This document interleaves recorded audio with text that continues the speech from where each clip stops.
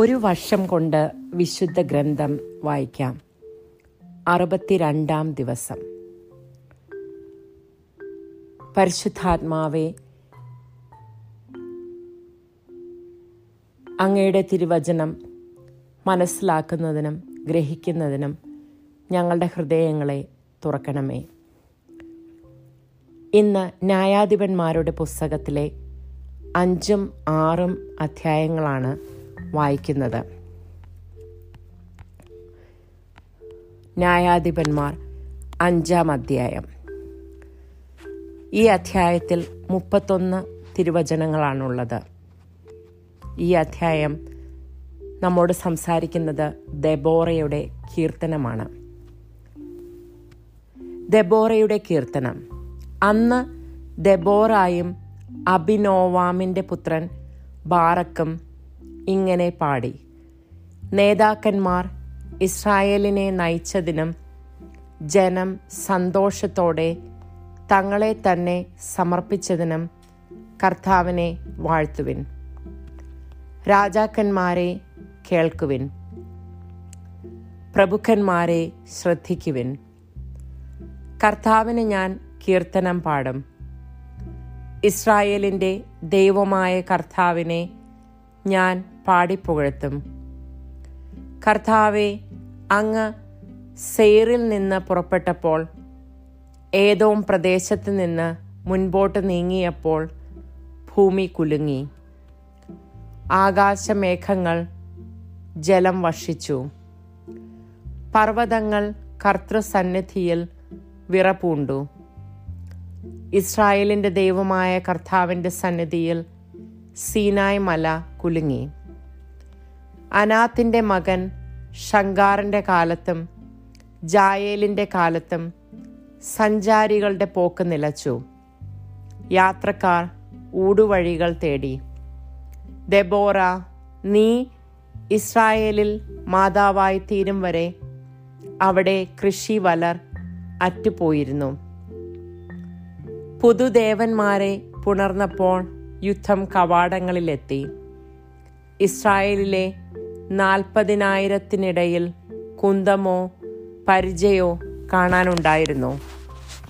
എൻ്റെ ഹൃദയം ഇസ്രായേലിലെ സേനാപതികളിലേക്ക് തിരിയുന്നു.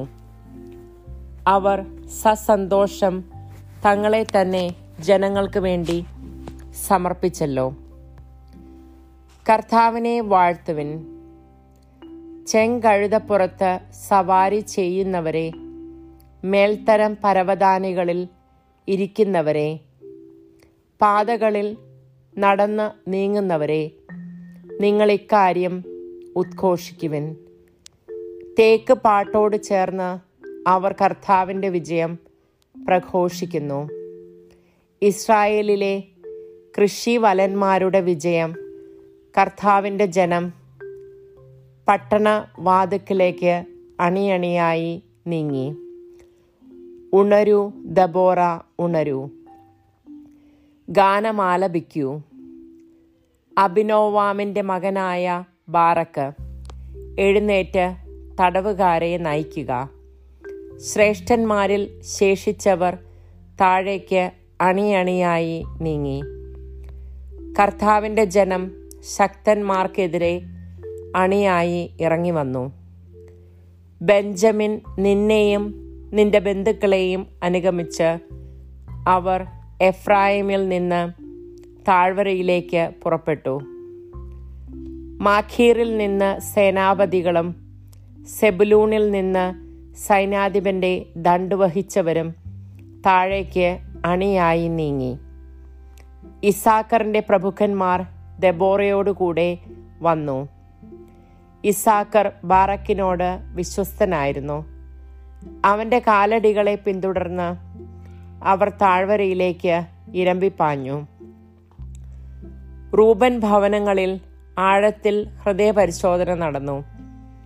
ആട്ടിൻ പറ്റങ്ങളുടെ ഇടയിൽ അവയ്ക്കുള്ള കുഴൽ വിളി കേൾക്കുവാൻ നിങ്ങൾ തങ്ങിയതെന്തിന്? റൂബൻ ഭവനങ്ങളിൽ ആഴത്തിൽ ഹൃദയപരിശോധന നടന്നു. ഗിലെയാദ് ജോർദാനപ്പുറം തങ്ങി.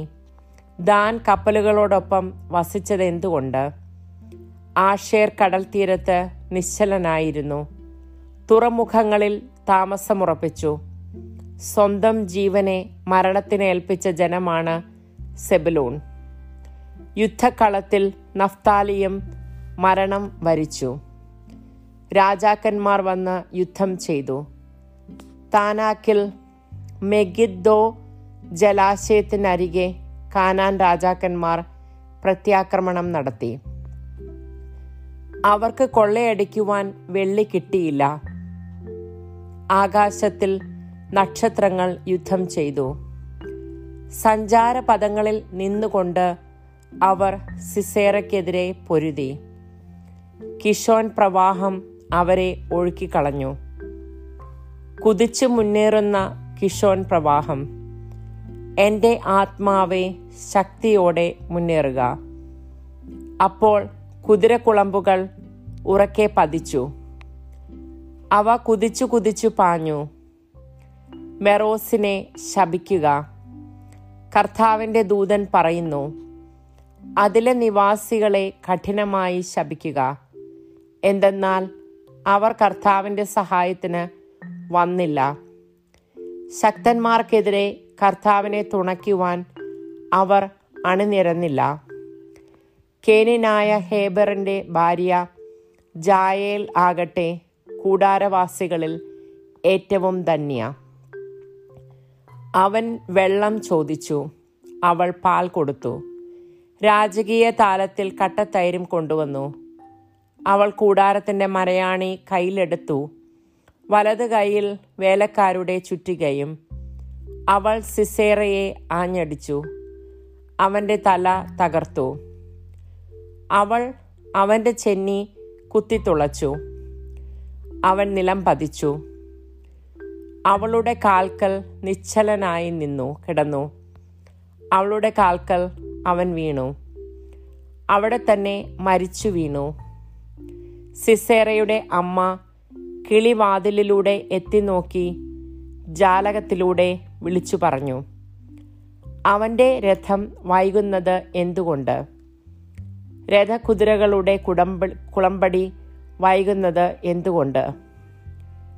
അവളുടെ ജ്ഞാനവതികളായ സഖികൾ ഉത്തരം പറഞ്ഞു, അല്ല, അവൾ തന്നെത്താൻ പറഞ്ഞു, അവൻ കൊള്ള തിട്ടപ്പെടുത്തുകയും പങ്കുവെക്കുകയും അല്ലേ? ഓരോരുത്തരും 1-2 കന്യകമാരെ വീതം. സിസേറയ്ക്ക് നിറപ്പകിട്ടാർന്ന ചിത്രപ്പണി ചെയ്ത വസ്ത്രങ്ങൾ, എനിക്ക് തോളിലണിയുവാൻ നിറപ്പകിട്ടാർന്ന ചിത്രപ്പണി ചെയ്ത 2 വസ്ത്രങ്ങൾ. കർത്താവേ, നിന്റെ ശത്രുക്കൾ അങ്ങനെ നശിക്കുന്നു. എന്നാൽ നിന്റെ സ്നേഹിതർ ശക്തിയുള്ള ഉദയസൂര്യനെ പോലെ ആകട്ടെ. തുടർന്ന് 40 വർഷം രാജ്യത്ത് ശാന്തി നിലനിന്നു. ന്യായാധിപന്മാർ അധ്യായം 6. 6-ാം അധ്യായത്തിൽ 40 തിരുവചനങ്ങളാണുള്ളത്. 6-ാം അധ്യായം ന്യായാധിപനായ ഗിദെയോനെ കുറിച്ചാണ് നമ്മോട് സംസാരിക്കുന്നത്. ഇസ്രായേൽ ജനം കർത്താവിൻ്റെ മുൻപിൽ തിന്മ ചെയ്തു. കർത്താവ് അവരെ 7 വർഷത്തേക്ക് മിദ്യാന്മാരുടെ കയ്യിൽ ഏൽപ്പിച്ചു കൊടുത്തു. മിദ്യാന്മാരുടെ കരം ഇസ്രായേലിൻ്റെ മേൽ ശക്തിപ്പെട്ടു. അവരെ ഭയന്ന് ഇസ്രായേൽ ജനം പർവ്വതങ്ങളിൽ മാളങ്ങളും ഗുഹകളും ദുർഗങ്ങളും നിർമ്മിച്ചു. ഇസ്രായേൽക്കാർ വിത്തു വിതച്ചു കഴിയുമ്പോൾ മിദ്യാൻകാരും അമലേക്യരും പൗരസ്ത്യരും വന്ന് അവരെ ആക്രമിച്ചിരുന്നു. അവർ ഇസ്രായേലിന് എതിരായി താവളമടിച്ച് ഗാസായുടെ പരിസര പ്രദേശം വരെയുള്ള വിളവെല്ലാം നശിപ്പിച്ചിരുന്നു. ഇസ്രായേലിൽ ജീവസന്ധാരണത്തിന് ആടോ മാടോ കഴുതയോ ശേഷിച്ചില്ല. അവർ കന്നുകാലികളിലും കൂടാര സാമഗ്രികളിലും ആയി വെട്ടുകിളികളെ പോലെ സംഖ്യാതീതമായി വന്നുകൂടി. അവരും അവരുടെ ഒട്ടകങ്ങളും എണ്ണമറ്റവയായിരുന്നു. അങ്ങനെ അവർ വരുന്നതോടെ ദേശം ശൂന്യമാകും. മിദിയാൻ നിമിത്തം ഇസ്രായേൽ വളരെ ശോഷിച്ചു. അപ്പോൾ ഇസ്രായേൽ ജനം കർത്താവിനോട് സഹായത്തിന് നിലവിളിച്ചു. ഇസ്രായേൽ ജനം മിദിയാൻകാർ നിമിത്തം കർത്താവിനോട് നിലവിളിച്ചു. അപ്പോൾ ഇസ്രായേലിന് അവിടുന്ന് ഒരു പ്രവാചകനെ അയച്ചു. അവൻ അവരോട് പറഞ്ഞു, ഇസ്രായേലിന്റെ ദൈവമായ കർത്താവ് അരുളിച്ചെയ്യുന്നു, ഈജിപ്തിൽ നിന്ന്, ദാസ്യഭവനത്തിൽ നിന്ന് നിങ്ങളെ ഞാൻ ഇറക്കിക്കൊണ്ടുവന്നു. ഈജിപ്തുകാരുടെയും പീഡകരുടെയും കയ്യിൽ നിന്ന് നിങ്ങളെ ഞാൻ മോചിപ്പിച്ചു. നിങ്ങളുടെ മുൻപിൽ അവരെ ഞാൻ തുരത്തി അവരുടെ ദേശം നിങ്ങൾക്ക് തന്നു. ഞാൻ നിങ്ങളെ ഉദ്ബോധിപ്പിച്ചു. ഞാനാണ് നിങ്ങളുടെ ദൈവമായ കർത്താവ്. നിങ്ങൾ വസിക്കുന്ന ദേശത്തെ അമോര്യരുടെ ദേവന്മാരെ നിങ്ങൾ വന്ദിക്കരുത്. എന്നാൽ എൻ്റെ വാക്ക് നിങ്ങൾ വകവച്ചില്ല. അന്നൊരിക്കൽ കർത്താവിൻ്റെ ദൂതൻ ഓഫ്രായിൽ വന്ന് അബിയേസർ വംശജനായ യോവാഷിന്റെ ഓക്കുമരത്തിൽ കീഴിൽ ഇരുന്നു. യോവാഷിന്റെ പുത്രൻ ഗിദെയോൻ മിദിയാൻകാർ കാണാതിരിക്കാൻ വേണ്ടി മുന്തിരിച്ചക്കിൽ ഗോതമ്പ് മെതിക്കുകയായിരുന്നു. കർത്താവിന്റെ ദൂതൻ അവന് പ്രത്യക്ഷപ്പെട്ടു പറഞ്ഞു, ധീരനും ശക്തനുമായ മനുഷ്യ, കർത്താവ് നിന്നോടുകൂടെ. ഗിദെയോൻ ചോദിച്ചു, പ്രഭോ, കർത്താവ് ഞങ്ങളോട് കൂടെ ഉണ്ടെങ്കിൽ എന്തുകൊണ്ടാണ് ഇതെല്ലാം ഞങ്ങൾക്ക് സംഭവിക്കുന്നത്? ഈജിപ്തിൽ നിന്ന് കർത്താവ് ഞങ്ങളെ കൊണ്ടുവന്നില്ലയോ എന്ന് പറഞ്ഞുകൊണ്ട് ഞങ്ങളുടെ പൂർവികന്മാർ വിവരിച്ചു തന്ന അവിടുത്തെ അത്ഭുത പ്രവൃത്തികൾ എവിടെ?